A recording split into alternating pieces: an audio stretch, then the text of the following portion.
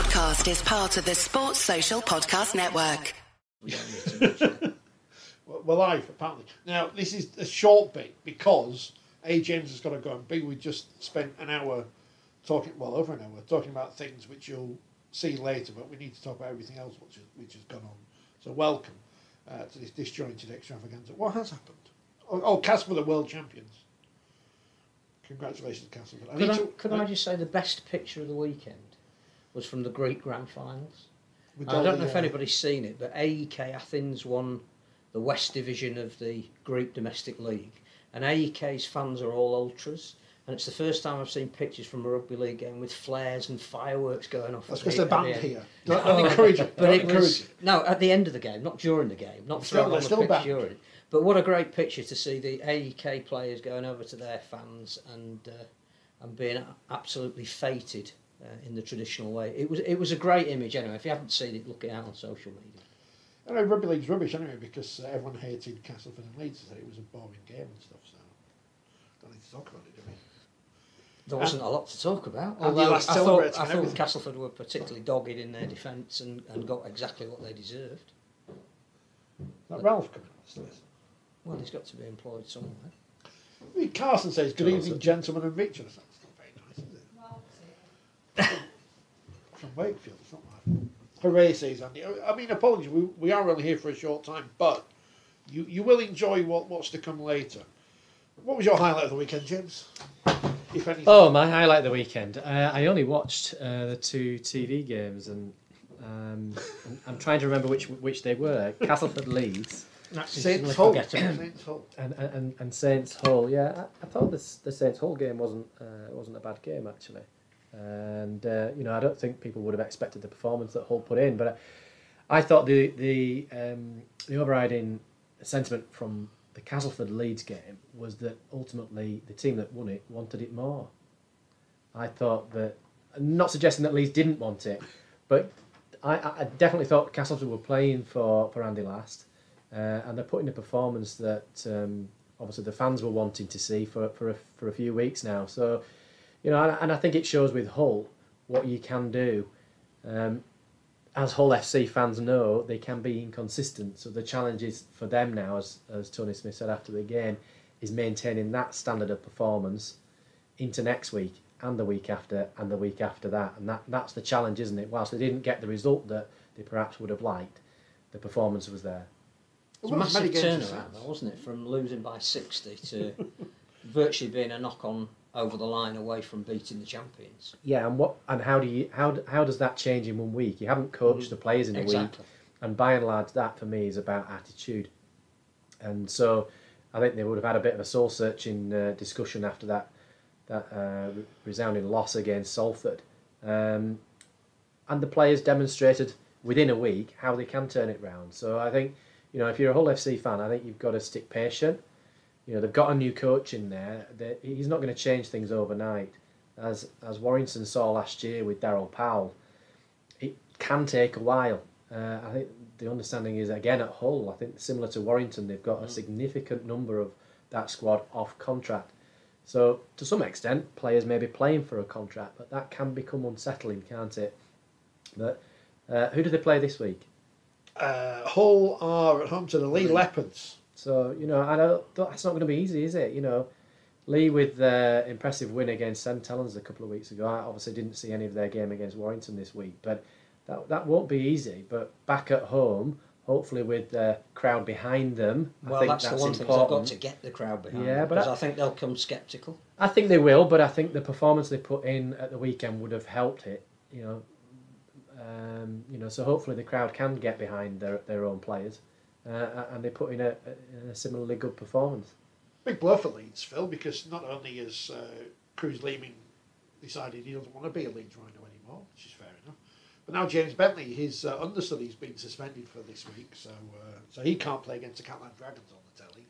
No, I think we need to pay credit to Castellan and Warrington, because I think, as we were talking about earlier, that you do have dips in the season, and I think we've got one of them at the moment. The first 2 rounds, maybe 3, there's the excitement of the new season, there's new players turning out in the colours, crowds are turning up, bands beforehand, you've got all that feeling of everyone's got the same opportunity off the starting line. So you get a boost at the start of the season. The weather's still not conducive to the best rugby. The clocks don't go forward again till this weekend, which makes everybody feel a little bit better that spring is in the air. So rounds maybe 3, 4, 5. The standard does tend to drop a little bit. It is a little bit more 5 drives and a kick. I think we saw with the Salford-Wakefield game yesterday that, again, I wasn't there, but I listened to the radio commentary. It was a tough listen because clubs then 4 or 5 weeks into the season, they've focused predominantly on conditioning during the close season, not maybe skills. That first month of the season has taken a lot out of the teams, and the standard drops a little bit. So I think for Catalan and Warrington to still be unbeaten, the only 2 teams that are, and even Steve McNamara saying after their game that he felt his team hadn't played well, but they've come away with an important home victory. I think we're now starting to look at maybe the second phase of the season, moving into Easter, and hopefully the standards will pick up a little bit, because I just think the last couple of weeks the product hasn't been as good. Yeah, I'd agree with you, but it's a 27 round competition, isn't it? It's a long competition, and once you get over that honeymoon of the first few weeks, realisation sets in that, this is here till October. And so, as people will always say, the competition's not won in the first few weeks, it's won towards the back end of the season. That's but you can true. lose it in the first few weeks. That's exactly what I was going to say. You can lose it. And getting off on the wrong foot, suddenly you're under pressure. But, I think, as I said last week about Wakefield, I thought there were positive signs in their performance against Leeds. That must have been the case yesterday at Salford, albeit I understand Salford weren't at their best. So it is about, even Catalan and Steve McNamara's comments, coaches will be saying that at this stage of the season. You're not going to expect them to say that was an all-round performance, perhaps with the exception of St Helens when they went down under, because teams will lift themselves for a single major game like that. So it is about building week to week and about building on performances. But if you can chalk the results up, it eases the pressure at this stage of the season. Mark Sneeder's now kicked winning drop goals in Golden Point against Wakefield with 2 different clubs, which must be the first player to do that. I was at the first one because that's when I was working at Wakefield, which tells you how long ago it was. But yeah, 14-13. Oh dear. Wakefield 0 from 5. But Featherstone are 6 from 6 in the championship, so it balances itself out. But you've scored. We scored some points. So hopefully the Wakefield fans did. I think the one thing about Wakefield that we do know is that their defence is pretty solid. Apart from one aberration at Wigan, they haven't been really overcome when they've played. Their defensive structures are pretty solid, and that is something you can build on. Attack will come. The problem they've got is that they've lost too many of the players in the spine that would help them score points, but I think their defensive resolve at Salford was what kept them in the game. And again, we talk about Hull have gone from conceding 61 week to very nearly beating St Helens. Salford have gone from scoring 61 week to not being able to put too many moves together so that inconsistency at this stage of the season is there, apart from Warrington and Catalan. Yeah, and consistency is often a word that's thrown at referees, isn't it? But you see that with the players. The players aren't consistent, the teams aren't consistent. So to expect that equally match officials will be consistent as well is perhaps an ambitious target. Referees themselves will have dips in performances across the season that lasts months, not weeks. But yeah, I mean, you talk about another 8-point try though. Well, there was an 8-point try this weekend. But in the St Helens game, should there have been an 8-point try? I'm trying to remember what incident you're referring when to. he knees him in the yes, in the act of scoring. I can't remember that one. I think it's been mentioned in the disciplinary minutes that perhaps that should have been an 8-point try. I'll have to go back and look at that one. I have seen the 8-point try in the Warrington game, and that looks on the face of it, the camera on the far side, it looks, he does hit him high in the process of going over. That's what an 8-point try is there for. Which was in fact a 6-point try because he didn't get. He missed it. Yeah. So we have to think of another word for it. That players have the nude run at the end of the season if they don't score. I do wonder whether this is the referee's version of it this season. We all have to get one in. Yeah. I'm sure it's not. We need to ask Kyle Amo what he thinks about that, because he doesn't like team songs. Does he like? Is that because he can't sing? I don't know. He's on Channel 4, isn't he? We know people at Channel 4. Well, we might see him on Saturday. Well, you'll be there. I mean, I won't be there, but you'll be there. Consistent is what a team doesn't want. Consistent is good for refs, says Andy. I wish Wakefield were consistently good, you know, but you can't have everything in life. What else has happened? Result of the weekend: Wigan's I wheelchair was gonna beating say, Halifax. I know we're big fans of the wheelchair, but that was a surprise. The defending champions who were ahead at half time, and Wigan were dominant in the second half. Great photo of Deck Roberts scoring a try, not in the paper but on social media if you want to see it. He doesn't look very happy. He looks as happy as he was at our table at the Wheelchair Awards the other week. Elsewhere, Leeds beat Warrington in the Super League, and London Roosters beat Hull FC in the Super League games this weekend, which kind of just randomly appeared. And Wakefield didn't lose by 100 in the Women's Super League Championship thing this week. That's a positive. Teddy Ruxpin says Brixton Bulls are having their first ever Masters game at Aldershot-on-Fleet this week, Saturday, up the Bulls. See, that's a London-based team not named London. Big after an area of London. Big fan of Brixton and what they do. They're great with young kids. But then that's why I think you need, and obviously it become a topic of conversation with our guests, I'm sure, you need a focal point in London, and that focal point really has to be a Super League club, and that young kids have to have an aspiration to play against St Helens and Wigan. And you know, London's academy is struggling at the moment. The reserves are struggling, and I think that's because maybe we just haven't got the right strategy for London at the moment. But I do think others wouldn't agree that London is a fertile ground for us. We just haven't done it properly, so we shouldn't abandon it. We should actually do it properly. You know, if a League One club had to pay a Championship club £400, hypothetically, to borrow a player, how much of that £400 do you reckon a player gets a week in the Championship? Just a hypothetical. We've got to go. Well, James has got to go. Do you want to stay and talk for a bit longer, Phil, or do you want to go? There's Tunnock's caramel wafers. I can stay for as long as No, you like. because I feel the Championship people get annoyed if we don't stay on for a bit longer. But thanks for coming, James. People will think you've only been here for 10 minutes. then you'll disappear, and then you'll come back on the second. It's complicated. It's complicated this week, but.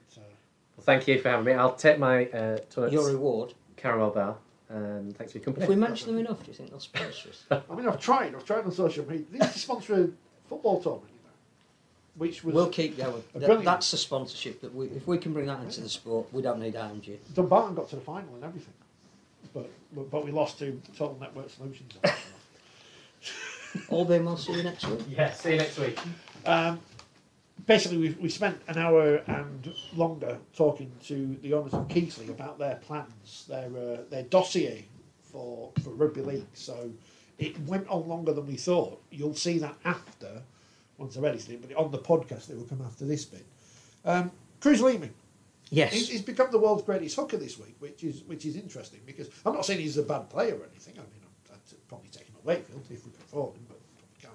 But some of everything's overhyped to within an inch of its life these days. And so much as he's obviously a very good player, fringes of the England squad for the World Cup and whatever, but coaches, strangely, don't always agree with their predecessors, nor fans, nor chief executives about how a player should or shouldn't be played. I think he's clearly frustrated that he isn't the first choice hooker, that when he's fit, he isn't the starting number 9. It just seems strange a month into the season that he would deem that he's going to get that opportunity of starting somewhere else. I mean, clearly in Super League, we're bound by a pretty restricted salary cap, so I'm not sure there's too many clubs at this stage in the season that would be able to allocate money to buy him unless they wanted to do a player swap. So you look at the clubs that maybe are deficient in the hooking department where he would get a start, there aren't many. So then there's talk of his agent will get offers in the NRL. He may well, but will he be the starting hooker in the NRL? I would venture to say he might if there was an injury to start with, if somebody's looking for a hooker at this minute, because again the salary cap is different over there. They could afford to invest in an import player who wouldn't cost them very much comparatively speaking. They need them to go into the first team straight away. He would do a job for them, but then you'd have to say, well, in terms of the longer term, would he be a starting hooker in an NRL side? My guess is probably not. So yeah, the timing of it is really strange. He had the whole pre-season with Rowan Smith. He clearly had the mass disappointment of not being selected for England. I think he felt he'd worked really hard last year, taking his team to the grand final. Felt perhaps he should have had a place in Sean Wayne's squad. Sean Wayne didn't see it that way. I think he's then done his pre-season. Season started. Jared O'Connor's been given the start on him. Corey Johnson's coming back fit. Where do I fit in? I think I'll try my luck elsewhere. It's just the timing seems odd to me. And not just the timing in the season, the timing of it coming out just before the game on Thursday. Well, I think it had been known about for a couple of days before. I think everybody was keeping very much tight-lipped on it. Players were interviewed about it afterwards, saying that we know nothing about it. I suspect that, you know, when somebody doesn't turn up for training, or when somebody is told that they don't have to turn up for training and they're not there, the players do speak to each other. So yeah, I think the onus is now on him to come to Leeds and say, this is the club I would like to go to. Leeds will then have a decision to say, well, you're contracted to the end of 2024, we are asking X transfer fee, or we would like a player in exchange. It can't be someone on a quota, because they haven't got a space. So you'd think that an NRL club would have to pay a transfer fee if that's where he was going. If it was a Super League club, Leeds may well say, right, well, we won't exercise our right, but we would like this player in exchange. Strange. And a shame, because he's a really, really good bloke. Yeah, and I guess that does an NRL club need him enough to want to pay a transfer fee? Again, it depends on the amount of money that you've got and how much he's going to cost you. And if you had to go out and buy a hooker from another NRL club, it's a relatively cheap option to pay a transfer. It's all right, Kevin's on. He knows. Wigan's supposed to be interested. So. Well, again, I would say at the moment he's not going to displace Sam Powell as a first choice hooker. So is it going to make any difference if he goes to Wigan? Would he start the game? Which is what he wants, unless there's something in the environment at Leeds that he would prefer not to be there, which is eminently possible. Again, it'll raise the question of, and I'm not sure how much a relevant point it is, of captaincy, because clearly he was very proud to be the captain last year. He was very proud to lead the team out most weeks. Obviously, clearly at the grand final he came off the bench, but Leeds aren't having a captain this year. That may be something that he disagrees with. You know, he may want to know one way or the other if he is the captain, and if he is the captain, then that should promote him up the playing order. But Rowan Smith doesn't see it that way. I think what we need to do one of these weeks is get in someone who's a former Leeds captain who once fell out with his coach, because he might have a perspective. Do we know anybody? I don't know. He might have a perspective on that. The wheelchair team's got a captain. Have his phone. Wheelchair team's got a captain. Yeah, and an interesting choice of captain, because it's not the England captain. No, it's Jodie Boyd-Ward. She's going to come on the podcast. You said she would. Leeds, she's got pink hair. Leeds women don't have a captain. Does that mean Amy Hardcastle's going to be the captain, because she's got pink hair as well? There you go. I think they will have when the season kicks. Yeah. Season launch next week. Are you going? I am. Are you going? I think it's me and you. Oh, excellent. No wonder they were so keen. So I said, I think I might be able to come. Oh, good. I tell you what, I don't think it's because it's a good job, because I'm working in Leeds that afternoon, but it starts in the morning and finishes by lunchtime, so I should be able to get from one part of Leeds to another part of Leeds. I'm sure I can help you do that. Fingers crossed that I can do that. But yeah, I'm looking forward to that. I don't know what I'm going to ask half the people, because I don't know half the people are going to be, or are indeed. They won't know who I am, so that's even better. Elsewhere, nothing else really happening. I think we should pay credit to the unity of Cass. I mean, James just sort of mentioned it, that they wanted it more. I think they needed it more. I think that was a result at home against the big city rivals that was going to... Their cup final, yeah. No, not necessarily. I think there was some disenchantment amongst their fans, and the way to win them back is to win that game. And there was...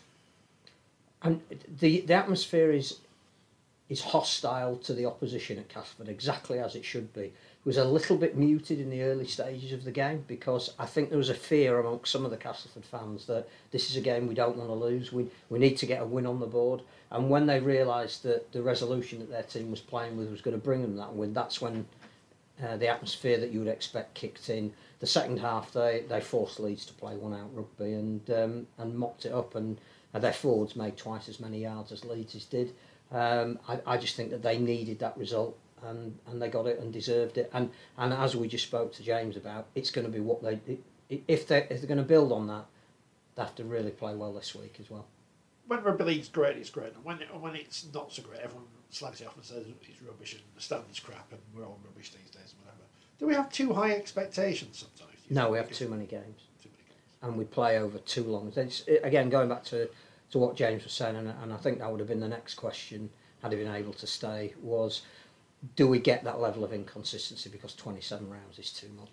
And clearly, we're all watching a little bit of the NRL at the moment. That seems to be of a consistently high standard. They play less games. Dolphins. Big game in Brisbane this weekend. Can't wait. That's going to be exciting. Championship, Featherstone. I wonder if Mark Campbell was happy with their performance, because he wasn't happy, was he? According to the social media.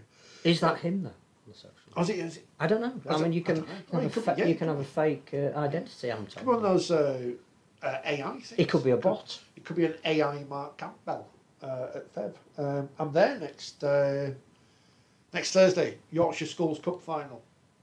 Right. Have you got anybody playing in that you know? Nephew's playing for hopefully. The new Gareth Gale. Oh, well, I don't know where he plays on the pitch these days. This will be his first. Because they don't play 13-a-side, do they, until they get to school age. But the games are every hour, so I don't know how long the game's going to be. So. Excellent. Good luck to him. Well, yeah, I mean... Who's he playing for? Is it Freeston? I think they're another Outwood school these days. Right. So following in my footsteps, obviously, because they're a great Outwood player of the past. But playing against John Sentimer Academy from Hull. Oh, So excellent. that's Normanton versus Hull. That'll be a battle in Featherstone. He's on the big stage already? Yeah. Good lad. So I won't say anything bad about Featherstone. But they won, so they're 6 from 6. Toulouse 5 from 6. It's actually an interesting game against Widnes, with late scores and drama and controversy and all that kind of stuff. I don't think John Keir was too impressed, was he, on the post-match detail? Kind of game I think that would have been a good one to put on the Sportsman or whatever. Yes. Because we don't know how that deal works. But Bradford beat Sheffield Eagles. Mark Aston doesn't like Odsal. I think this is a bit rubbish. Although, again, I think that's a great result for Bradford, because we shouldn't underestimate how well Sheffield have started the season. 4 wins from 6. Yeah. That's a good start. And winning at home as well, which is, again, a good way of getting all your fans on side. Carson's watching the battle again. He's watching us after. So that's fair enough. At Dewsbury. It's just like the olden days when Mount Pleasant was closed. Good luck to Batley getting you floodlights sorted anyway. Halifax beat Keighley. More in Keighley to come. London Broncos, or should it be Wimbledon, beat Newcastle Thunder. And Whitehaven beat York. That's obviously the result of the day in the championship. Especially York were 26 on a handicap, so that's not good, is it? But League One, Doncaster beat North Wales. That's 3 good results for Doncaster, because they played 3 of the teams that they would expect to be coming up against in or around the playoffs, and should we say 3 of the teams from the more traditional areas as opposed to 3 of the expansion teams. So that is another good result for Doncaster. I think it's since Carl Hall became a colony. The form's picked up. Hunslet, which of course we're all big fans of here, they won at London Scholars 66-22. Don't think any great surprise there. Dewsbury winning at Workington, that was on the Sportsman. I didn't watch it because I was out. 25-6. Mother's Day, that's why. Yeah, and Rochdale Hornets beat Midlands 32-24, but that sounds a close game. 14-12 at half time to Rochdale, so I think Midlands have got plenty to take out of that one in the bizarre competition that is League One that no one knows what to do with. But this week, Cornwall London Scholars. Okay, so somebody's going to get some points. Yeah, the O has to go, as they say. Cornwall have played 1 game so far this year. Sounds right. Yeah. Oh yeah, because this is an unbalanced league, isn't it? Yeah. So yeah. And also, if you get knocked out of the cup early, we mentioned the wheelchair games earlier. I wish I could have seen that Wigan and Halifax game. It's only the belter. What was the score in the end? 59-45. You got drop goals and everything. So it's 2 2 French men, one a French international, one an English international, playing for Halifax. Yeah. And I think they were intent on starting the defence of their crown with a win, but Wigan are going to be up there amongst it this year, clearly. Which is good. Which is great. As former champions, you've got to have competition. You've got to have teams who can put together good games of entertaining rugby league to watch. Well, you need an equalisation of talent at the highest level amongst as many teams as you can. Your women's side any more players this week? You can ask the mighty Valkyrie. The Valkyrie. They're going on. They've made Sinead Peach captain. Yes, should have been in the. She was like the female cruise leader. Yeah, but far more controversial. Hooker that didn't get selected. Yeah, far more controversial. We're going to get back to Mickey McAlorum again. Is there any more news apart from all the going back to Boundary Park? That's, I guess, good news. I guess. I don't know, but at least they. I think what we're going to probably talk about with the guys from Keighley who are almost publicly dissenting voices. We may find out that they've got more support than we think. Everybody's talking about grading. I know that we sort of mentioned it last week, and we need to see how that plays out. My only concern, and clearly we've no idea what they're going to say, is that I think they are purporting a position that harks back to a different era. I'm not sure it's going to address the issues as they currently are for the sport at the moment. And I would hope that IMG have been brought into the sport because of their level of expertise, and that will not suit everybody. But at some point the sport has to say, we all need to move in a direction. I just hope that they won't try and prevent it moving from a direction that inexorably it has to move in. But they are entitled, and we will hear their point of view. They are very much given the floor. I'm sure there's something else I was going to mention, but now I can't remember. Magazine's out. That's good. Two controversial articles. One about transgender athletes and whether or not they should be banned from playing, and what is the data and research behind that allows that decision to be made. One about the likelihood over time of rugby league and rugby union coming together on the field to be played as rugby league. I mean, it was very funny, wasn't it, when the BBC tweeted the Scottish fella scoring a try, and all the replies were every week. Tom Johnson, Tom Atkinson, some bloke who plays in League One you've never heard of. Brilliant. I mean, we do have a bit of a chip on our shoulders, but on that point, it's a well-deserved chip on our shoulders. But also, I do think that people can read or disagree with the article. It's there as a thought-provoking talking point.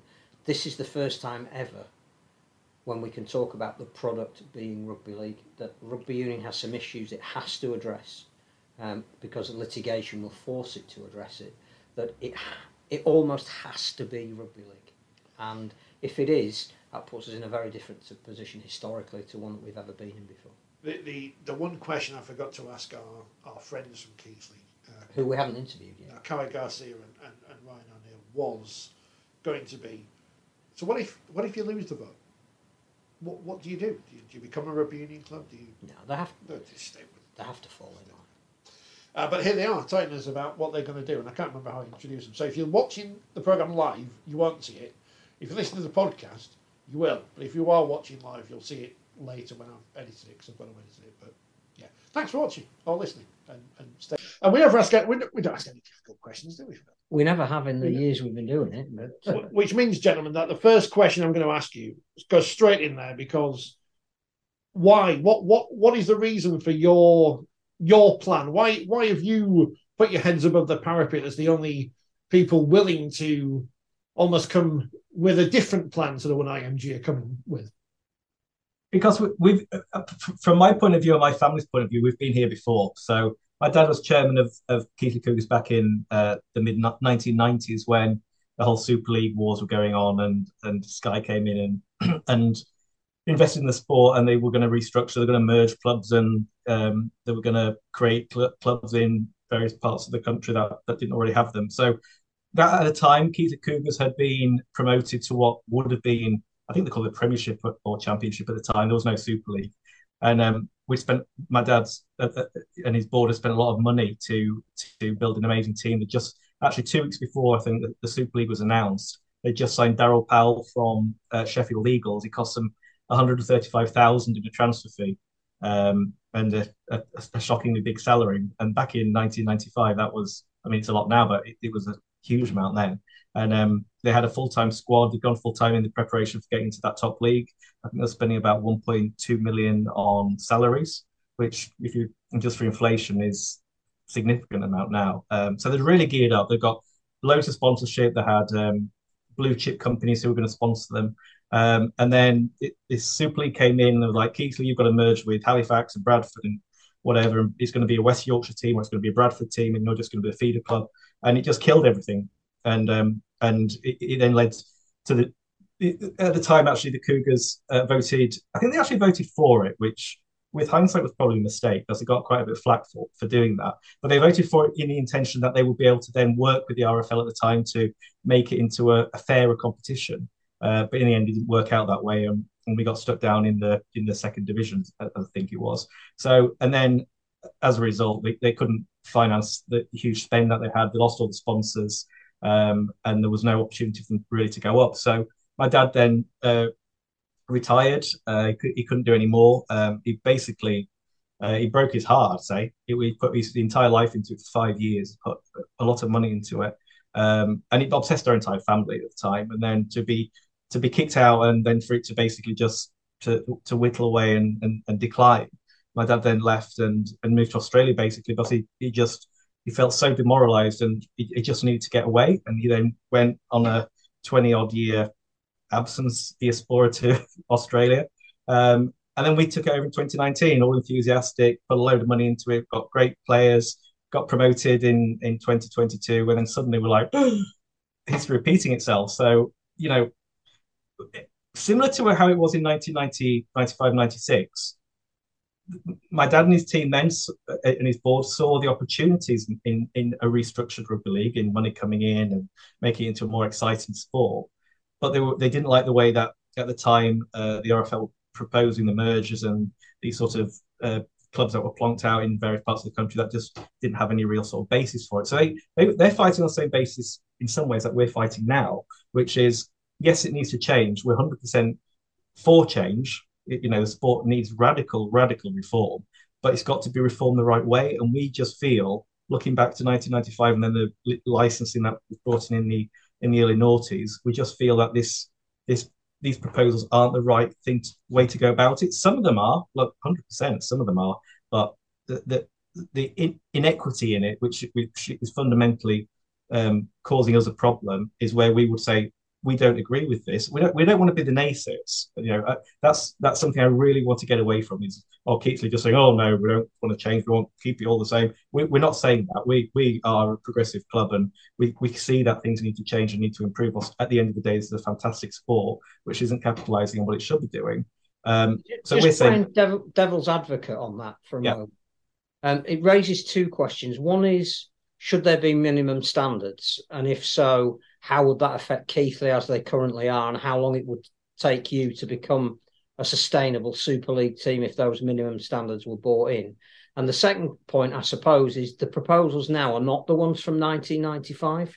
And if you look back historically at the idea of merger, it was almost like the impossible to get through the idea of moving to summer and the Super League concept coming in, that the mergers part was almost never going to happen. Whereas that isn't being proposed to them. This is giving, again, playing the devil's advocate, clubs like yourselves the template to become the best you can be. So in principle, is there anything wrong with that? No, and you see, actually, when Ryan mentioned a lot of the past, you know, that it just feels like we have been there before. But even if you take that aside, what we are against is the anti-competitiveness of the whole proposal. You know, you winning that £1 million game, it becomes irrelevant. The IMG said themselves when we asked that question to there in the meeting, when we had the council meeting, to approve that or not, you know. So meaning that if you win that game, it doesn't necessarily mean you will go up. So imagine if the loser of that game then goes up. How that is sport? How that is fair in a sense? The game itself became too complicated with these rules. And to your point in saying there should be minimum standards, we do support that, and actually they are already in place. The RFL, as of now, let's say Keighley Cougars wins this year's championship, we would not meet the minimum standard to go to Super League because the capacity of our stadium wouldn't be the minimum there for Super League. We don't run a women's team, we don't run a reserves team, we don't have an academy team. So that's when it gets a bit misconstrued. That it feels like we are the negative guys saying no, but 80% of those proposals, we totally are behind that you have to have a better product, you have to have a better facilities. I think in the past, all this money that Sky has given this club, especially the Super League, where has it all been? Because you go to some of the places, it's a decrepit stand, or the standards were there, but they were not enforced. And for us coming from, okay, yeah, we want to have this minimum standards, but it's just like, why you guys haven't done your homework in enforcing them? Because right now we wouldn't be able to go to Super League. So it's our decision. If you want to push for Super League, okay, let's make our facilities better. So it contradicts themselves when they are saying that they are raising the minimum standards when these are already in place. I think it's more about enforcement, as you say, rather than raising or lowering them. I think with the IMG involvement in the sport and the fact now that Rugby League Commercial as a board is endorsing IMG's proposals, then I think this is now enforceable. You would be absolutely right to say that the reason the sport made a mess of previous licensing agreements is they didn't enforce it. But how long do you reckon it would take you to become a sustainable Super League club? Because, again, playing devil's advocate, should Keighley and the way that the club is structured at the moment, which is clearly improving on an annual basis under yourselves, should that hold back clubs that are more progressive?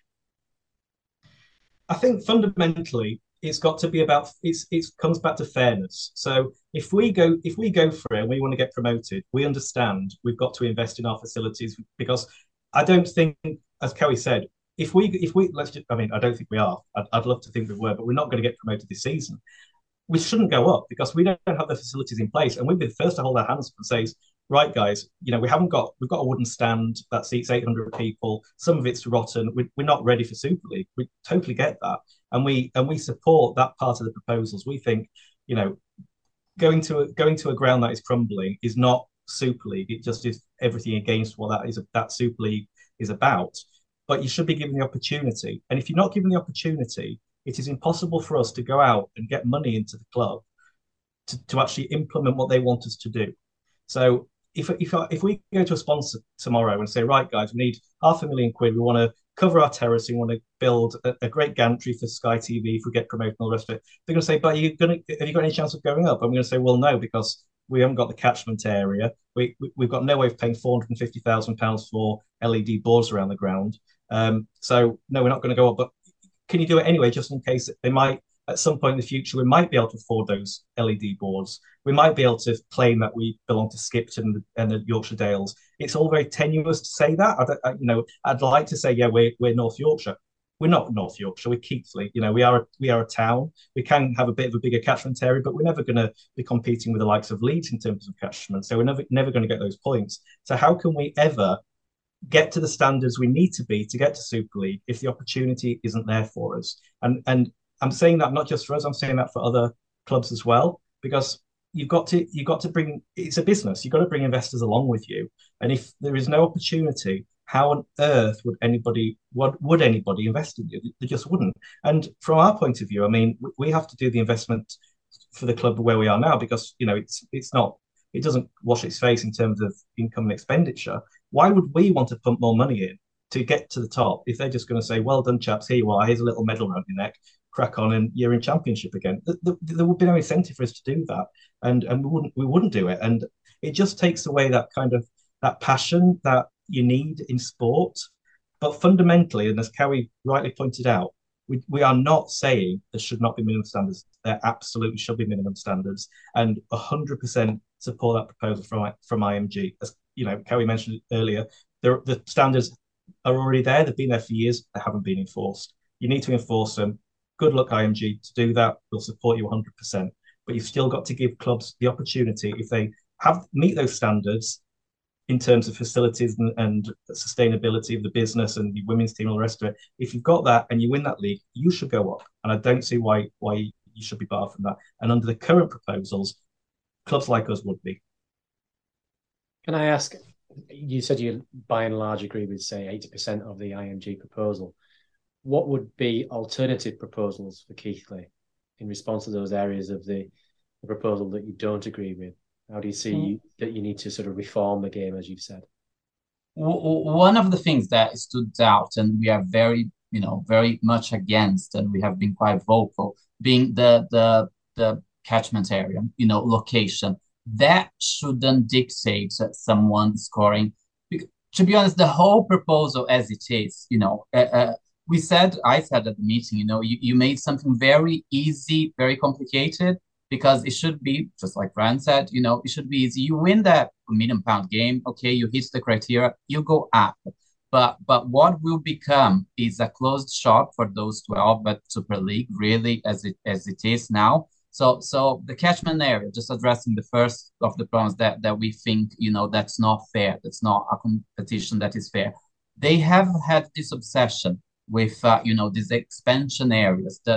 And again, that's what gets misconstrued when I say when I touch the word expansion, because I had to point out, and I said, look, I'm going to upset a few clubs here: London Scholars, London Broncos, Cornwall, Midlands Hurricanes, and Newcastle. I said, if you look at data, and because IMG said the whole presentation was data driven, and they had conducted survey for the last 5 months, and it doesn't take anyone much longer than to go to a London Broncos game, and you see that it's 300, 400 people in attendance, if that.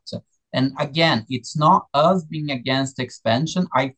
The suggestion that we would propose is create a competition down south, involve London, because we think it's a vanity project, because everyone thinks that the solution of the sport, how you increase the sport's attendance and the exposure, is touching the capital, because you have 9 million. That suddenly, if you plunk a team here in London, everybody will simply just convert as magic, that they become rugby league addicts. And it has been proven for the last 20 years, it does not work. So the solution would be create a competition down south, let London organically grows. And one of the things that also we pointed out, the sense of community that the sport rugby league is, it's there. It's related to your image as the town, as it's the rivalry that you have amongst towns like Keighley and Bradford. So calling themselves London, which again, IMGs, these marketing giants that were meant to know what they are doing, the simple fact that they did not see that London doesn't work simply because of the name. There is no identity of London. London is 9 million people. We ourselves, we live in London. I don't identify myself as London. We live in Soho, for example. If there was a team called Soho or Central, well, it would have to be more of a neighborhood area. You would then catch the attention. And I would actually go to a game because I would be thinking, oh, I'm going to support my Soho team. So that sense of identity that all these clubs, all these towns, and we said, the heartlands of the clubs, that's where actually the sport is working, you should look at that and replicate that. I mean, you only have to look at the most successful sport in this country, which is obviously soccer. And there's a lot of clubs in London. None are called London. You've got your Fulhams, you've got your Tottenhams, you've got your Arsenals, you've got your Chelsea's, you've got your, all the rest of them. London is an amalgamation of conurbations, really, which people identify with. So I have friends who live in Southwark. Southwark is their place. It's not London. But isn't that a cosmetic issue that clearly when we started playing professional rugby league in the South in 1980, it was Fulham. And Fulham were getting 10,000, 12,000. There is a rugby league market there. So I guess on a broader debate rather than the viability of the current Broncos, and it could well be that they may well become over a short period of time Wimbledon, because obviously they'd moved into that facility. And that would make sense. It would make sense. The two questions that are more generalised, promotion relegation has been part of rugby league for less of the time than you would think, because most of the time we have had a championship either with all the clubs in one division or playoffs, or promotion relegation hasn't always been part of rugby league, therefore it doesn't always have to be. But when we have had it, it's generated a boom and bust culture. So clubs, for example, again, with the greatest respect to what you're doing at Keighley, like Keighley would be promoted for a year, but it wouldn't be sustainable. They would then go down, and that's actually more harmful for the club than going up in the first place. So do we need to be this slave to traditional promotion and relegation? Because we never have. And the other question, I guess, that comes from what you were just saying is the sport actually isn't sustainable in what is its traditional areas, that the ageing supporter base would tell you that at some point your traditional roots are going to die. So you have to plant some new trees somewhere else. So should we not say that expansion is actually something the sport has to look at to survive? I think I totally agree. So in terms of expansion, you expand correctly. It hasn't been done correctly. So we had Simon Johnson here last week. He came and wanted to chat to us about our objections and our counter proposals. And the fundamental problem for me with rugby league at the moment is marketing. I don't think it even has a marketing department. I mean, you look at TikTok, which is the most popular sort of young person social media at the moment. The rugby league doesn't even have a TikTok channel. Now that small thing there shows to me the fundamental problem for sport. So my proposal to Simon was, you're giving all this money to the clubs, the Super League clubs. You're giving them what, 1.5 million a year, which is just literally just going down the drain. It's not improving the sport at all.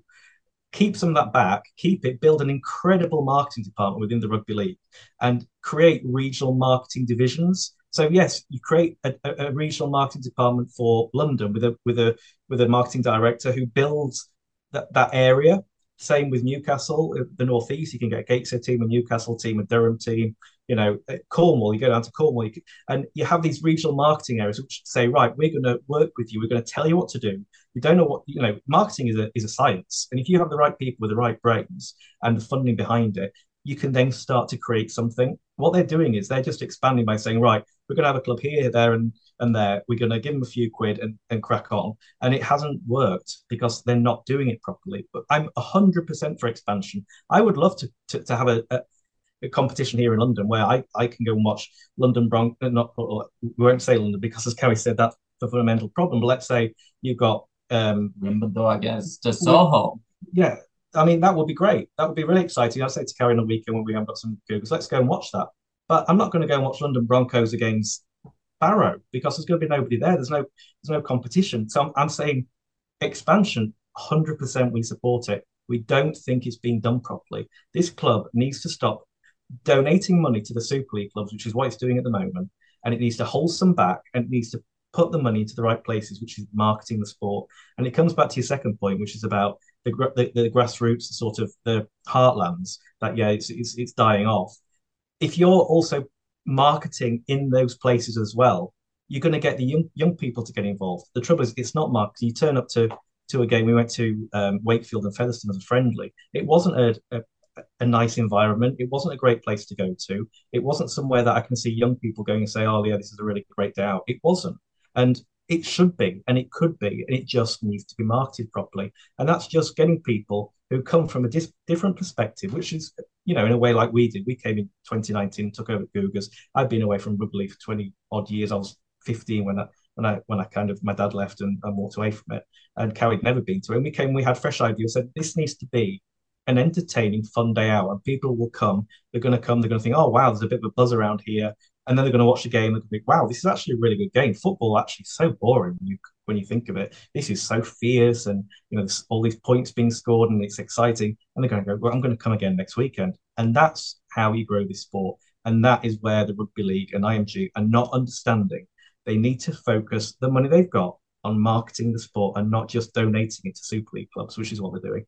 Isn't that even IMG's digital strategy, though, which is about to be rolled out, and why we've had this 12-year association with IMG in the first place, because we've identified what we're not good at. And again, putting it back to you probably in the case of being a devil's advocate, doesn't the sport need to be united at this time of all times? And that to have dissent, as it's seen within the ranks with alternative proposals, isn't going to help IMG roll out their digital strategy or come up with a new brand image or come up with minimum standards that clubs have to have on match days? Aren't you thwarting what you actually purporting is what the sport needs? I don't think so, because then we pretty much live in a dictatorship. If someone comes along and tell you this is the new plan, and you're saying that, the sport should be united, so all 36 teams should have just raised the hands and clapped, then I think that then it's what I say, it's a dictatorship. Just because IMG comes with a pedigree that, they are marketing experts, because they done really successfully, and they have the credits there, but it doesn't mean that you can simply exchange their mark. We have a business ourselves, when we don't speak empty knowledge on these matters, because a lot of our business require marketing experts. So we have had a company for 6 years now. We are successful. We trading in different countries. And the fundamentals there, that when even you say, isn't that cosmetic? Addressing that London Broncos should be called something else. Well, when you partner with a giant like IMG, and if they are not really seeing these fundamental silly problems, just like you said, you pointed out being a cosmetic problem, that's very easy. But yes, they have not understood and they have not addressed, but they are addressing things. If you have a big screen in your stadium, you're going to get 0.125 points. If you have LED hoardings around the ground, you get another 0.125 points. It just shows that they don't have a grasp of the sport. And that's why we have to avoid that. That's not being, in detriment to the sport. You raising your concerns. I think that's a good thing for anything in society. If you were just stand there and clap them, we might as well just become, I don't know, North Korea. If that's a wrong statement, but fundamentally for me, the USP of this sport at the moment, and it's on its knees. Let's not make any bones about that. The sport is on its knees. The USP is it's a town sport, and you only have to look at the government's policies on levelling up and all the rest of it. There is nothing going on in these towns. If this sport is marketed properly and marketing is funded, you've got clubs in towns that have got nothing else going on, and you've got a whole load of people there who've got not much to do. They've got no cinemas anymore; they've all closed. The bowling alleys have gone. High street. The pubs. No one goes to pubs anymore because can't drink and drive and they can't smoke and all the rest of it. We've all heard these reasons for people sort of not having much to do, living in a town. That rugby league club could be central to that community because it can be exciting, it could be visionary, it could be something that people actually have a miserable week and think, actually, this weekend I'm really looking forward to the game with Featherstone against Castleford. And if it's marketed properly, they go and have a fantastic day out for 15 quid. That is going to be something positive for that town. And I've said it before, for example, if we got to Super League, the first thing we do is we get a shop in the town centre. There are loads of shops in our town centre, like there are in town centres all across the country. And if we've got people coming in and queuing up to buy tickets and coming to see the players because they're in the shop and all the rest of it, you're going to have other shops that thinking, actually, I want a shop next door to that Cougar shop because they're getting loads of footfall. And before you know it, that town centre is suddenly getting a few more traders in it because they've got footfall again. At the moment, there's no reason for footfall. So for me, IMG and the rugby league should say, right, let's see what we've got going for us. What we've got going for us is it's a town sport. It's weak because it's got no investment and people aren't coming through the turnstiles. So what do we need to do? We need to make it exciting. We need to get people coming through the turnstiles. We need to market it. We need to tell these clubs how to make an entertaining day out beyond just what's going on the pitch. When we get those people through those doors for a reasonable price, I think at the moment, we went to Halifax yesterday and the amount of our fans who were complaining it cost them 80 quid for, two of them and a pie. I mean, it's too much. It's too expensive. It needs to be 15 quid like we charge. It should be less. I mean, I applaud Batley for trying. I think it's probably too risky to do that. But if you can get the marketing right, get the sponsors in, you get more people interested in coming through turnstiles, you can lower your prices, you get more people in. Suddenly the whole thing's succeeding, and then the town succeed. And before you know it, that that little sport of rugby league, which was on its knees, has suddenly become very successful away from the cities, because cities are tied up with soccer. People in cities who watch soccer cannot afford to go and watch another sport. It's very expensive to watch soccer. So focus on the towns, but make it a fun, entertaining day out. And you will then get people through the turnstiles and the sport then resurrects. Again, another example that, so simple to understand, yet IMG haven't touched on that, the whole marketing here that we said. And when Simon Johnson came to see us, we did say, use a silly example. Look at Super Bowl. I think everyone around the globe heard and were talking about the Super Bowl because they have a massive celebrity, doing their final game. The exposure that Rihanna did was all for the sports. What do we have?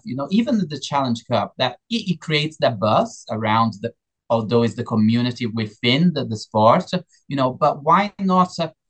We said to Simon, I said, why don't you actually hold 100,000 from all Super League teams? So rather than giving 1.5 million, if you held 100,000 of all the 12 teams, you have 1.2 million. Get a bloody Lady Gaga. That people will come to the grand final of the Super League just in itself to watch Lady Gaga. But what then you do is you are making people interested in the game because they will come, they will find the sport, because there is not one person that would find the sport boring, because it's an amazing I am Brazilian myself. I came from, soccer through and through country. When I watched our first match at the Cougars, I thought, oh my God, when you see this 80 minutes that, it goes from your team winning and then it might totally change, but you always have something going on, in 90 minutes of football, you might score once, or most games are nil, isn't it? So it's boring. But then what we said as well, having a Lady Gaga there, you're gonna feel that stadium, the attention that then you would generate for the sport, and then your Sky deals that they are reducing every year because they say, look, the sport is dying, there is not much attention. Then the likes of Sky Sports, they would actually be paying more attention and would be more interested in giving you a good deal, because they know that every year there would be a massive event where Lady Gaga comes, Beyonce comes, or whoever that might be, that it just these fundamentals, you said yourself, they're a cosmetic thing that they should be working on, and they're not. So for me, I said, you guys seem just clueless. And it's not just what Kerry said in terms of filling that stadium. You would fill that stadium, most people will be going not just to watch the Rugby League Challenge Cup final, you'd be going to watch a bit of a pop concert, and you would pack it. So that, first of all, that looks fantastic on TV. You're going to get the news. But how many people on social media are going to start sharing that? And suddenly Rugby League is shared through millions, if not billions of people around the globe who've never even heard of the sport. That one investment in something like that, as silly as it sounds, could give so many rewards for the thought. And it's a lot of money. But when you look at the amount of money that's just been wasted on these Super League clubs by just donating the Sky money out, keep a little bit back for something like that, and it would make such a difference. Doomsday scenario. That Sky, as you say, and you've written in the document, are disinterested. What if they do walk away? What happens then if there is no millions of pounds to give to clubs to throw away on not very good rugby league players year in, year out? We tapped that as well with Simon, right? Because in the 90s, you see, that was before Super League was created, so they were not addicted to their money. And when we even address the problem, we are two hostages of a TV deal. Like you said, if they pull out, what would happen? Clubs, as a business, as we have our own business, you have to be profitable enough, that you are not counting on a check written by TV rights. Even though all sports get TV rights, that shouldn't be the essential and the fundamental part of how you run your business, because like you said, that might go away one day. And just doing, again, just an exercise that we said to Simon, if you take an average attendance of a Super League team, they have 6,000 easily to most of the games. And again, that's a low average because normally they get 8 to 10,000. But let's go with the lowest one, 6,000. Multiply that by £25. You get 150,000 each game throughout the season. 11 games that you play, you make that itself 1,650,000 for the 1.6 million. In that season alone, just through your gates. Then you have your sponsorship money. We as a championship club, we just came to championship. We make 200,000 in sponsorship. When you sell the club that is going to be on prime TV, every week in and out, they should be making $1 million easily on sponsorship because everyone would love to be on TV, and the exposure that it gives, you give the national image to thousands of people that live here in the UK, millions. So just with these two factors, that sponsorship money and 11 games through the gates, you would get 2.6 million. When you have a salary cap of 1.2 million in the Super League, do you understand how it's sustainable without the money? So actually, when you add this Sky money, the 2.6 million with 1.5 million, Super League clubs are making 4 million, assuming that's what they take in sponsorship. How they have not improved with 4 million, it's just crazy. And then you've got all the ancillary income. So you've got your merchandise, you've got your bar revenues, you've got your catering revenues, you've got your hospitality revenues. From my point of view, Super League are basically being given money, and because they're being given money, it can make them lazy. If you're lazy, why would you go the extra mile? Like in League One, we were getting £3,000 a month from Sky. It didn't even pay the electric bill. So we've never been on a life support for Sky money. For us, it's nice to get £3,000 a month, but when you see the overheads we have to pay out, £3,000 a month is a pittance, really. So, and I'm glad about that, because I would hate to be wedded to that Sky money, because I do believe it's going down, and I do believe that broadcasting generally is going down as we get more and more of these streaming channels. The more you've got, the less money there is, because it's a supply and demand thing. So Super League fundamentally should be washing its face. It should be making money, as Kerry just said. The maths are there. Yeah. So the Sky money isn't essential, or it certainly shouldn't be essential. Let's put it that way. Maybe for some clubs it is. It shouldn't be. If they're getting 5,000-6,000 through their turnstiles and on a 1.2 million salary cap, it should pay its way. Championship gets very little money from Sky. League One gets a pittance. So the club should not be wedded to it. And if they're not wedded to it, it makes them sit down and think, right, we've got to start thinking outside the box here. We've got to be entrepreneurial. How the hell do we increase our revenues? And that's what we've had to do. We've had to sit down and think, how do we increase our revenues? We need to get a better deal with a brewery. We need to get a better deal with our sponsors. We need to go out to our sponsors. We've built a digital package for our sponsors, where we've built a digital marketing department within the Cougars that provides digital marketing to our sponsors who don't necessarily have the resources in their own companies to market themselves on social media. So we say, we can do that. We'll do it for you. Give us a sponsorship package. In return, you're not just giving us a check and then coming down to watch a game. We're giving you something back. We're giving you something tangible back. And that, the sponsor's like, oh, that's fantastic. We used to just, club management coming to us and saying, oh, give us some sponsorship and you get 2 free tickets. We're not doing that, because we've got to think beyond that. And that's what clubs who are given money, as I call the Sky donation, don't need to do that, because they just got a check coming in every month and they can just, waste it away. And that is why, after 20 odd years of Super League, the club is on its knees, because they haven't had to think and be entrepreneurial. And that, for me, if Sky money goes down, I think we've got to live with it and say, right, clubs, man up now. And I still tapping into the, a TV deal that might come, might not come. We said, actually, it would be more beneficial to the sport if we were in all free-to-air, go to BBC, say, actually, no, Sky, we don't want you with the current deal that we have because it's not beneficial. Go for a thought process that you're going to increase the exposure of the sport. Go to BBC and say, guys, here is the sport for free.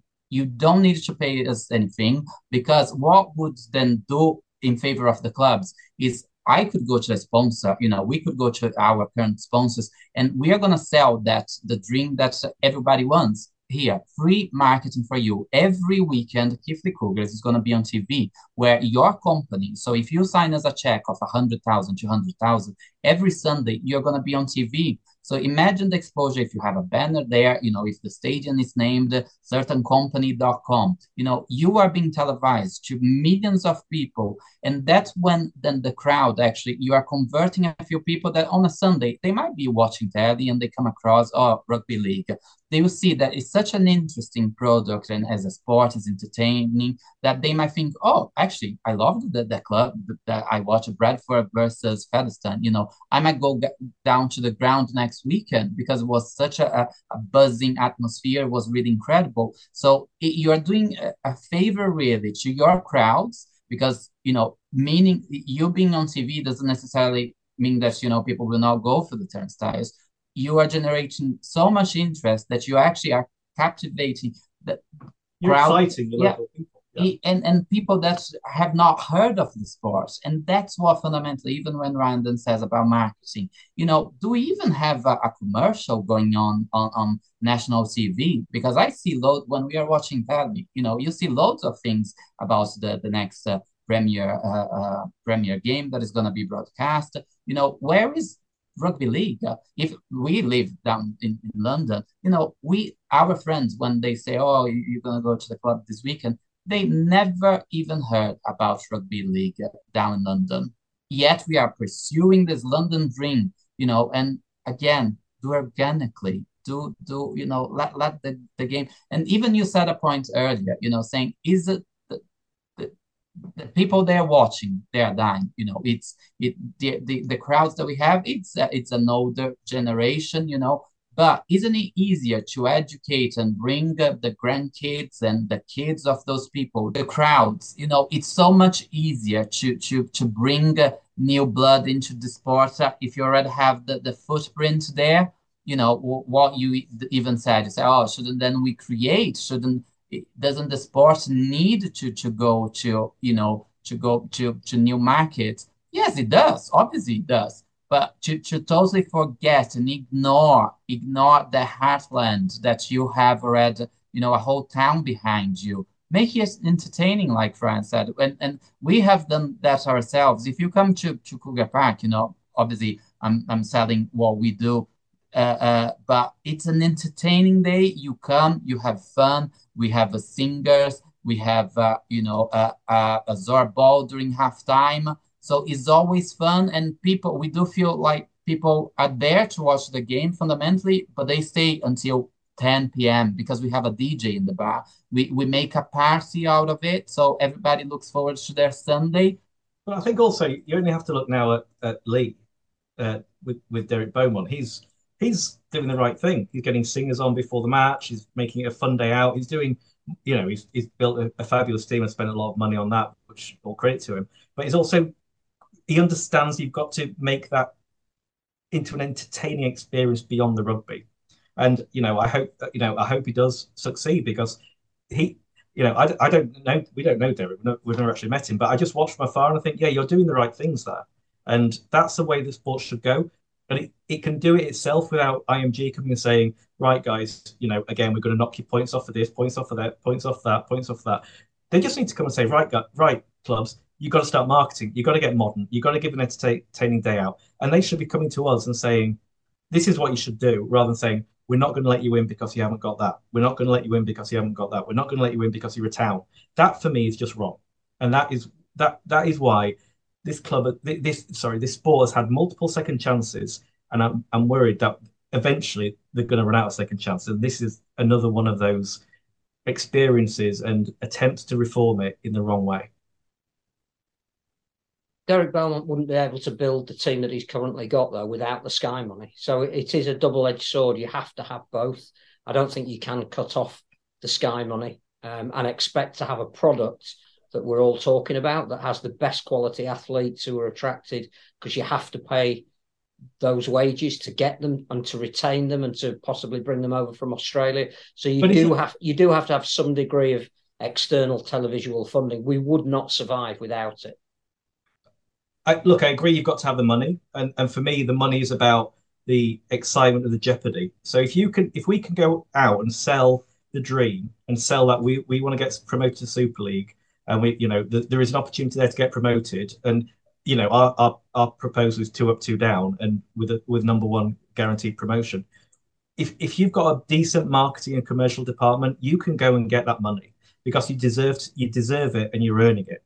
The trouble with TV money, which is why I call it sort of the lifeline, is it's just a donation and it's going down. And clubs need to go out and say, this is a fantastic product in this town. We've got lots of companies here, and get people to invest in it. And that's what we've done this year. We're not living on Sky money. I mean, it would be a lot easier, but we don't need to because it's not there for us. But we're investing more because Cowie and his team have gone out and raised the money from corporate partners. It's what my dad did in the 1990s. He was spending 1.2 million he was spending the equivalent now of the salary cap in 1990, 1995, not even the Super League. He was doing it in what was the second division. And the reason they could do that was because they had built something which was commercial and commercially attractive to sponsors. And they went out and they got that money in. There was no Sky money then. There was no broadcasting money. You got 25 grand if you appeared on BBC in the Challenge Cup. That was it. Back then, there was nothing. And they did it because they were selling a good product. And that's what this sport needs to do. It needs to sell a good product. And if it's reliant on getting Sky money, which is declining, and fundamentally, I believe all sports will end up losing central broadcasting money because it's becoming so fragmented. You've got Amazon, you've got Apple, you've got Sky, Twitch. There's so much supply. Fundamentally, that they're going to be spending less money on it. And if this sport is wedded to that lifeline, it will fundamentally fail. These clubs have got to be commercial. They've got to offer a good proposal, a good package, and that means entertaining people. And when you say clubs cannot survive without the Sky money. If again, I love when people say about data, and IMG says that word more than I don't know what. Just look at the data. Was the sport in a better shape in 95, in 94, where the crowds 10, 15,000, and has the Sky money that has come into place, since 96? Has it helped? Do we have bigger crowds than we had in 95, or is it declining every single year? The answer is there.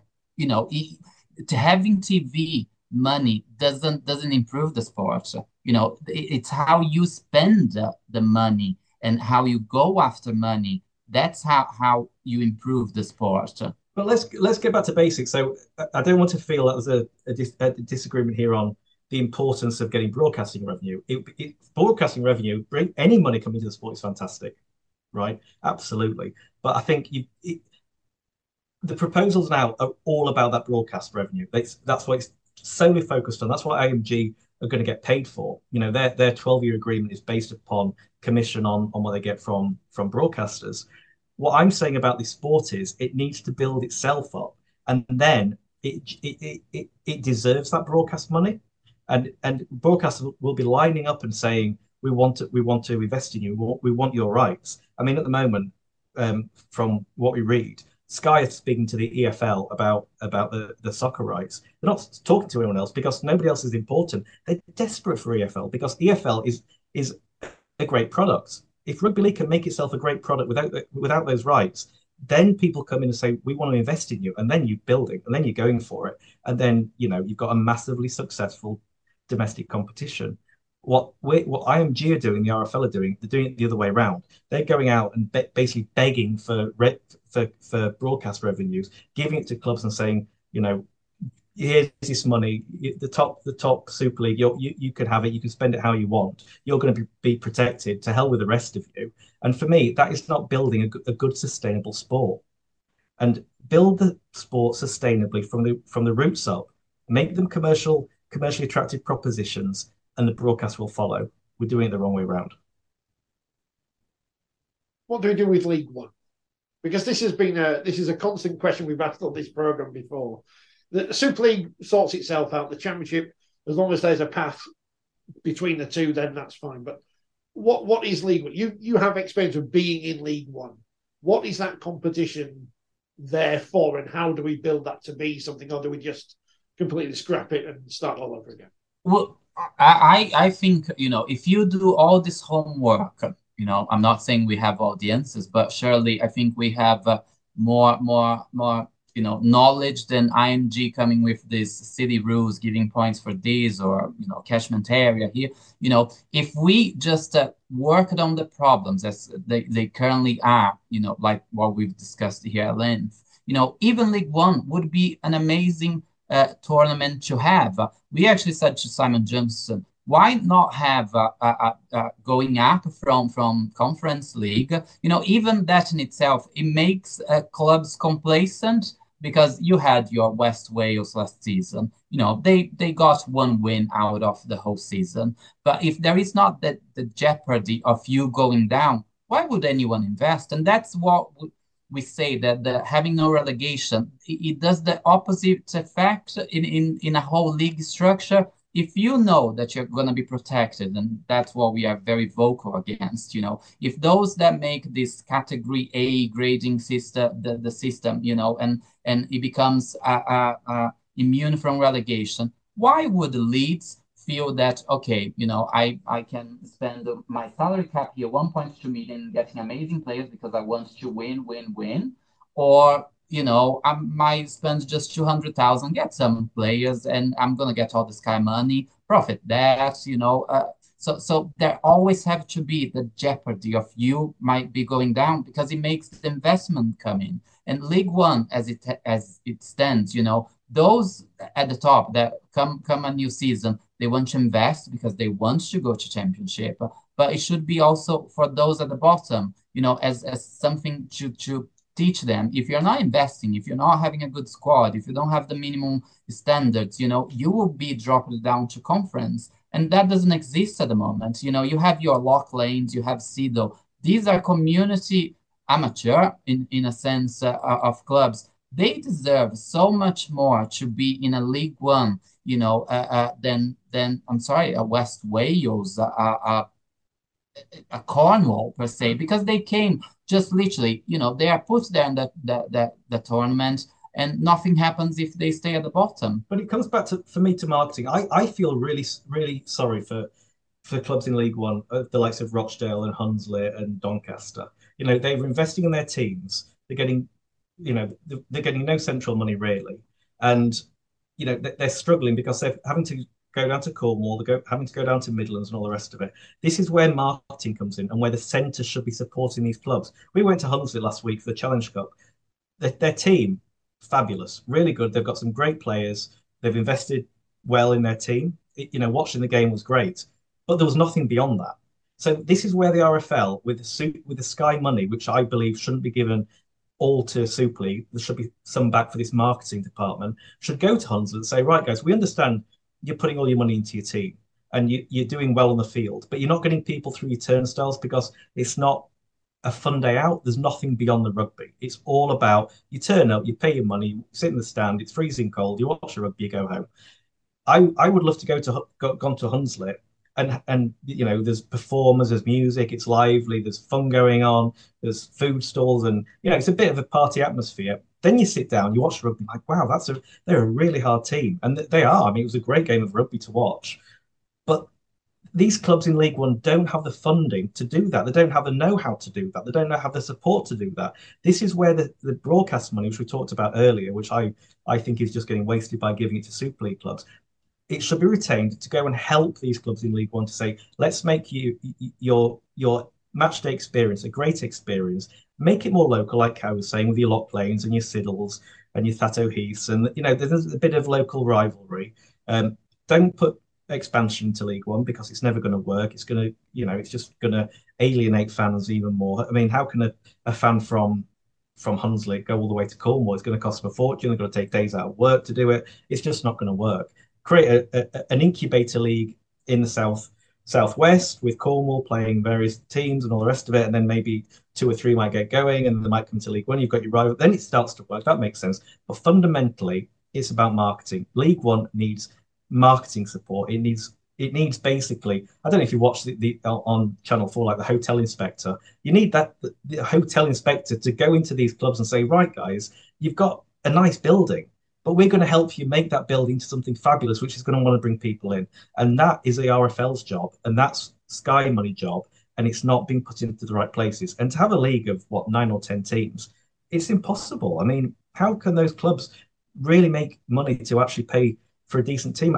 I don't know how they do it, and I'm so thankful we got out of that league because it was a nightmare. It really was. Last year when we played Cornwall, so we had to do the drive down, right? So you have the bus. We had to book a night in hotel for 30 members of the squad. We spent 5,000 on that trip.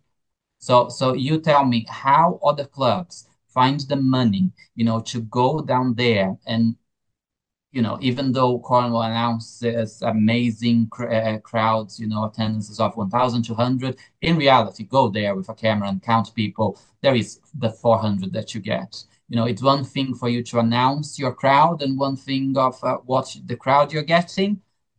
So how all these other clubs make that trip down, what for? And one in return, then, and that's something that I put out there. And I said, look, I'm gonna make myself a target here, but I just had to address this. And the funny thing is, everyone knows, but they just don't talk about it. And when we play Cornwall, in return, like we are very much dependent on gate money. That's what most of the income for a club is. These faraway clubs, they bring nobody. So when you play likes of Cornwall or London Scholars or London Broncos and West Wales, you count on zero money added apart from your loyal supports that are there every weekend. So isn't it more interesting to expand where there is rivalry? We should have a club in Harrogate. It's just there around the M62, so that will be the common rivalry, Harrogate against the next town that is close. York, Blackpool. So these are the fundamentals that we wish IMG had come on board and said, guys, here, this is the problem within the sport. Let's address these things. And then in a couple of years, when then we start having a better product, more crowds. So we raise the standards of 6,000 from championship. Maybe then we are building, you're getting 7, 8,000, 10,000. And that's when all TV channels would beg to have you. Then you are holding them hostage because there will be more than 1-2 people in the negotiation table, and then you're gonna set the price that you want, not the other way around. When there is just Sky, if there is only Sky, because every year they have been cutting. You went from 30 million to 24. This is the last deal. This is the last year in the deal. Are they gonna reduce even further? Shouldn't we make the game exciting and have the exposure, and then they would actually be begging to us, not the other way around? Just going back to Jeopardy for a moment, the two arguably most successful professional leagues are the NFL and the NRL. Neither of those have promotion and relegation. Is it essential? Is that because you're comparing Australia as the main sport being rugby? That's a comparison that is wrong, really, in the sense of it's us comparing the products that you have here in England to NRL. So what they are doing there is gonna work here. It's wrong. You can't compare one for the other. Here the main sport of this country is football. If I go to Brazil and then I just, with my wand, with a magical trick, saying, okay, let's create an NRL competition where we're going to have 12 teams and there is no promotion and relegation because it works in Australia, guys. So it's going to work in Brazil. Everybody will keep watching football because what is against us here is different than what is against for all the clubs in Australia. So yeah, it does help them there. They have other leagues that there is no going up, going down, but they are not like for like. So no, when you are competing with the giants of football in this country, you have to have that jeopardy because even look at football in this country, they are not protected. So you go up and down, and if you look at we watched it recently, a TV show, Welcome to Wrexham. I don't know if you guys have watched it. Club in Wales, bossed by, celebrity Ryan Reynolds. The excitement of a town that now because they pump the money, that they are winning and that there is the exciting in going up. The crowds have gone up, their sponsorships have gone up. Not just because it's a Ryan Reynolds, but because they want to get to the next level, How many times you see in football competitions actually that these tournaments that are aside from their league games, that you have a giant club go to a small town, they lose.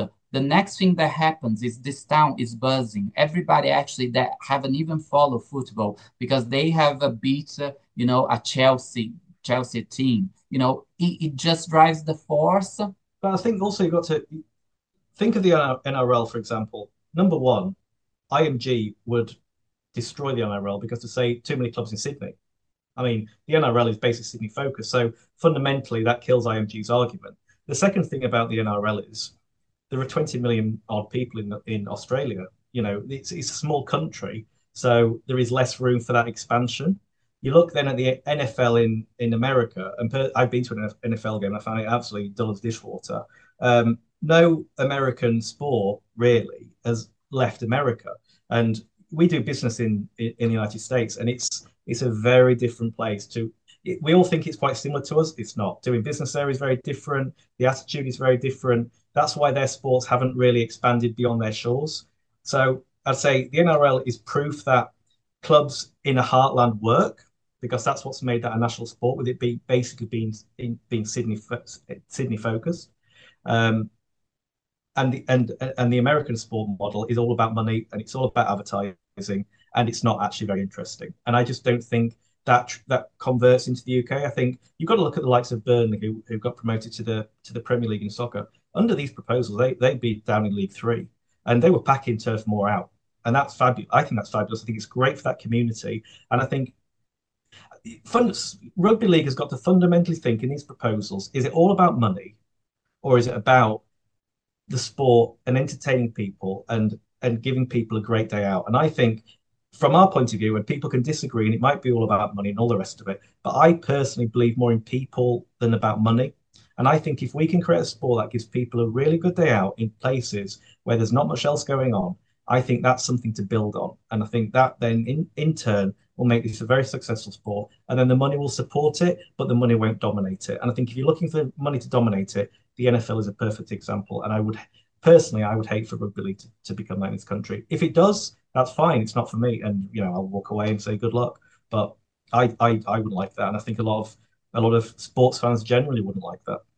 Can I just ask a final question? What next? So you met with Simon Johnson. He obviously listened to some of these arguments that you presented to us today. Firstly, how well was that received, or otherwise, do you think you will be listened to? And in terms of what's next, there's going to be a vote presumably at an upcoming board. When is that, and how do you expect that to go? Simon really came, with an open mind because he wanted to know why because he said, you are one of the most progressive clubs, so it's really a shame that you don't see things as we do. And we explained, just as we have explained, laid out, our take on the IMG proposals. And he actually took a notepad and he was making notes because again, the cosmetic, the so simple tasks there that are wrong with the sport, it's not being addressed. So I actually saw him taking notes, and he's like, okay, the London name, as silly as that sounds, when you think in a bigger scheme of things, oh, you're talking about rename. Yeah, easy task, Wimbledon. Yeah, but these are not the main objectives of this proposal. They are literally trying to redo a whole sport that it should be so good and so big. So he said he would take those concerns, with IMG. We even asked, said, oh, do you have a power there, or have you sold the sport to IMG? Are they in control now, or is the RFL? But they said it's a partnership, so he said that he was putting those points across. There in the meeting, we printed our dossier. I think you guys have had access, that we gave to clubs. And as you mentioned earlier, shouldn't the sport be all in together? Actually, loads of people in the room came to talk to us. Featherstone, he came to shake hands with me and said, "Very well done. You said things that nobody has had the balls to say." And so you might think that is all in agreement, but no, because people, when fundamentally you go to a tournament and the Batley asked the question. So hold on, if I win the £1 million game, I will not go up because maybe the loser of the game, or maybe not even the loser, but the third or fourth, they score more points than me, the winner of the £1 million game. Is that correct? And the IMG guy said, yes, that's correct. It doesn't mean anything now because you will be considered points. And you tell me that will not destroy the sport. Tell that to your fans. Imagine you win that game, but the fifth guy on the table, it's actually going to. I mean, that was basically our fundamental conversation with Simon, which was we agree with minimum standards. We tentatively agree with grade A. I get that. You've got your Warrington, so you've got 10,000 people the other day, which is fantastic. You've got your grade Bs, which aren't quite there, but should have a chance. That's where we disagree in terms of then subgrading. So, like Kerry said, you can have someone wins £1 million game as a B4, and the loser is a B3. The B3 is going to go up. They've lost a game. They're only 1 point off on the grading, but they're going to go up. That for me is not fair. And that was a fundamental point we made to Simon. And to his credit and to the RFL's credit, this is a very different RFL to what was there in 1995 when my dad was there. Back then, it was very much closed doors. We don't want to talk to you. You're irrelevant. Go away. The RFL now we think this is a good proposal. We want to talk to you. We want to understand why you don't like it. We want to try and convince you, but let's all work together. And I fully respect Simon and the RFL for that. I worry about IMG. They're a big organization. I've actually worked with IMG, funnily enough, in our business. We once got a license off them for Wimbledon for some products we made. So I know I've seen the internals of IMG. When they make their mind up, it's made up, and it's their way or the highway. That concerns me. I'm hopeful that the partnership they have with the RFL and the RFL being reasonable people, and the way Simon came and spent 4 hours with us here showed he was very reasonable. Means these plans can be watered down and we can actually all come together. And I think that was one of the points you made at the beginning, which is, it's sad that, you're dissenting on this and, it's not going to help the sport. I want us all to come together. I want us all to say, actually, this is a really, really good idea. And a lot of it we agree with. But if we can just all put our brain power into this pot and we all say, right, let's mix it up and see what's going to happen. And then we all come out and say, this is a solution. Let's go together. That will be fantastic for this sport. We'll build it from the ground up. We'll get the broadcast will come in, the money will come in, the fans will come in, and we can sit here in 5-10 years time and say, finally, this sport has made the right decisions. And that's all we're trying to do, really, fundamentally. Yeah. And just back to James, that there is a vote in April, and that would then be the definite, if they have more than 50% voting for these measures to take place, then they win the contract. But if not, then there will be a rethink of the whole thing. And I don't necessarily think we need a giant marketing company to come and tell us what is obvious. We have done that for free. If you talk to anyone, the problems there are so easily fixed. Just. No, but in some ways, I agree with Kerry there, but I also disagree in some ways, which is it's all about marketing. And if IMG are that marketing partner, fabulous. But don't let IMG be that partner that takes over this sport and implements everything from the top down. If they're going to come in and help us market it, fantastic. If they're going to come in and say, we are now the Supreme Leagues and you're going to do this, that, and the other, and we're based in, I don't know, New York or California, and we've got a subdivision in London, and we've decided this is how this sport's going to work. I don't agree with that. But I think they can bring value. But I think if we literally just give all control to them, I think that's the wrong way to go. And I'm worried that's where we are. We've taken a quarter of the time Simon Johnson had today, so I feel very honoured that you've taken the time to speak to us. Good luck with the future. I don't know what to say because I don't know what's going to happen next. And who knows? None of us do. But But you're exactly right. Marketing is everything, and we don't do it properly. So on that point, we can agree, and we'll see what happens next. And I'd say best of luck for the rest of the season. But obviously, results may not matter. So in the future, so I don't know what. We never want to lose. We're losing too much at the moment. We need to turn that ship round. So we'll see what happens. But thanks, guys, for having us on. Thanks for the invite.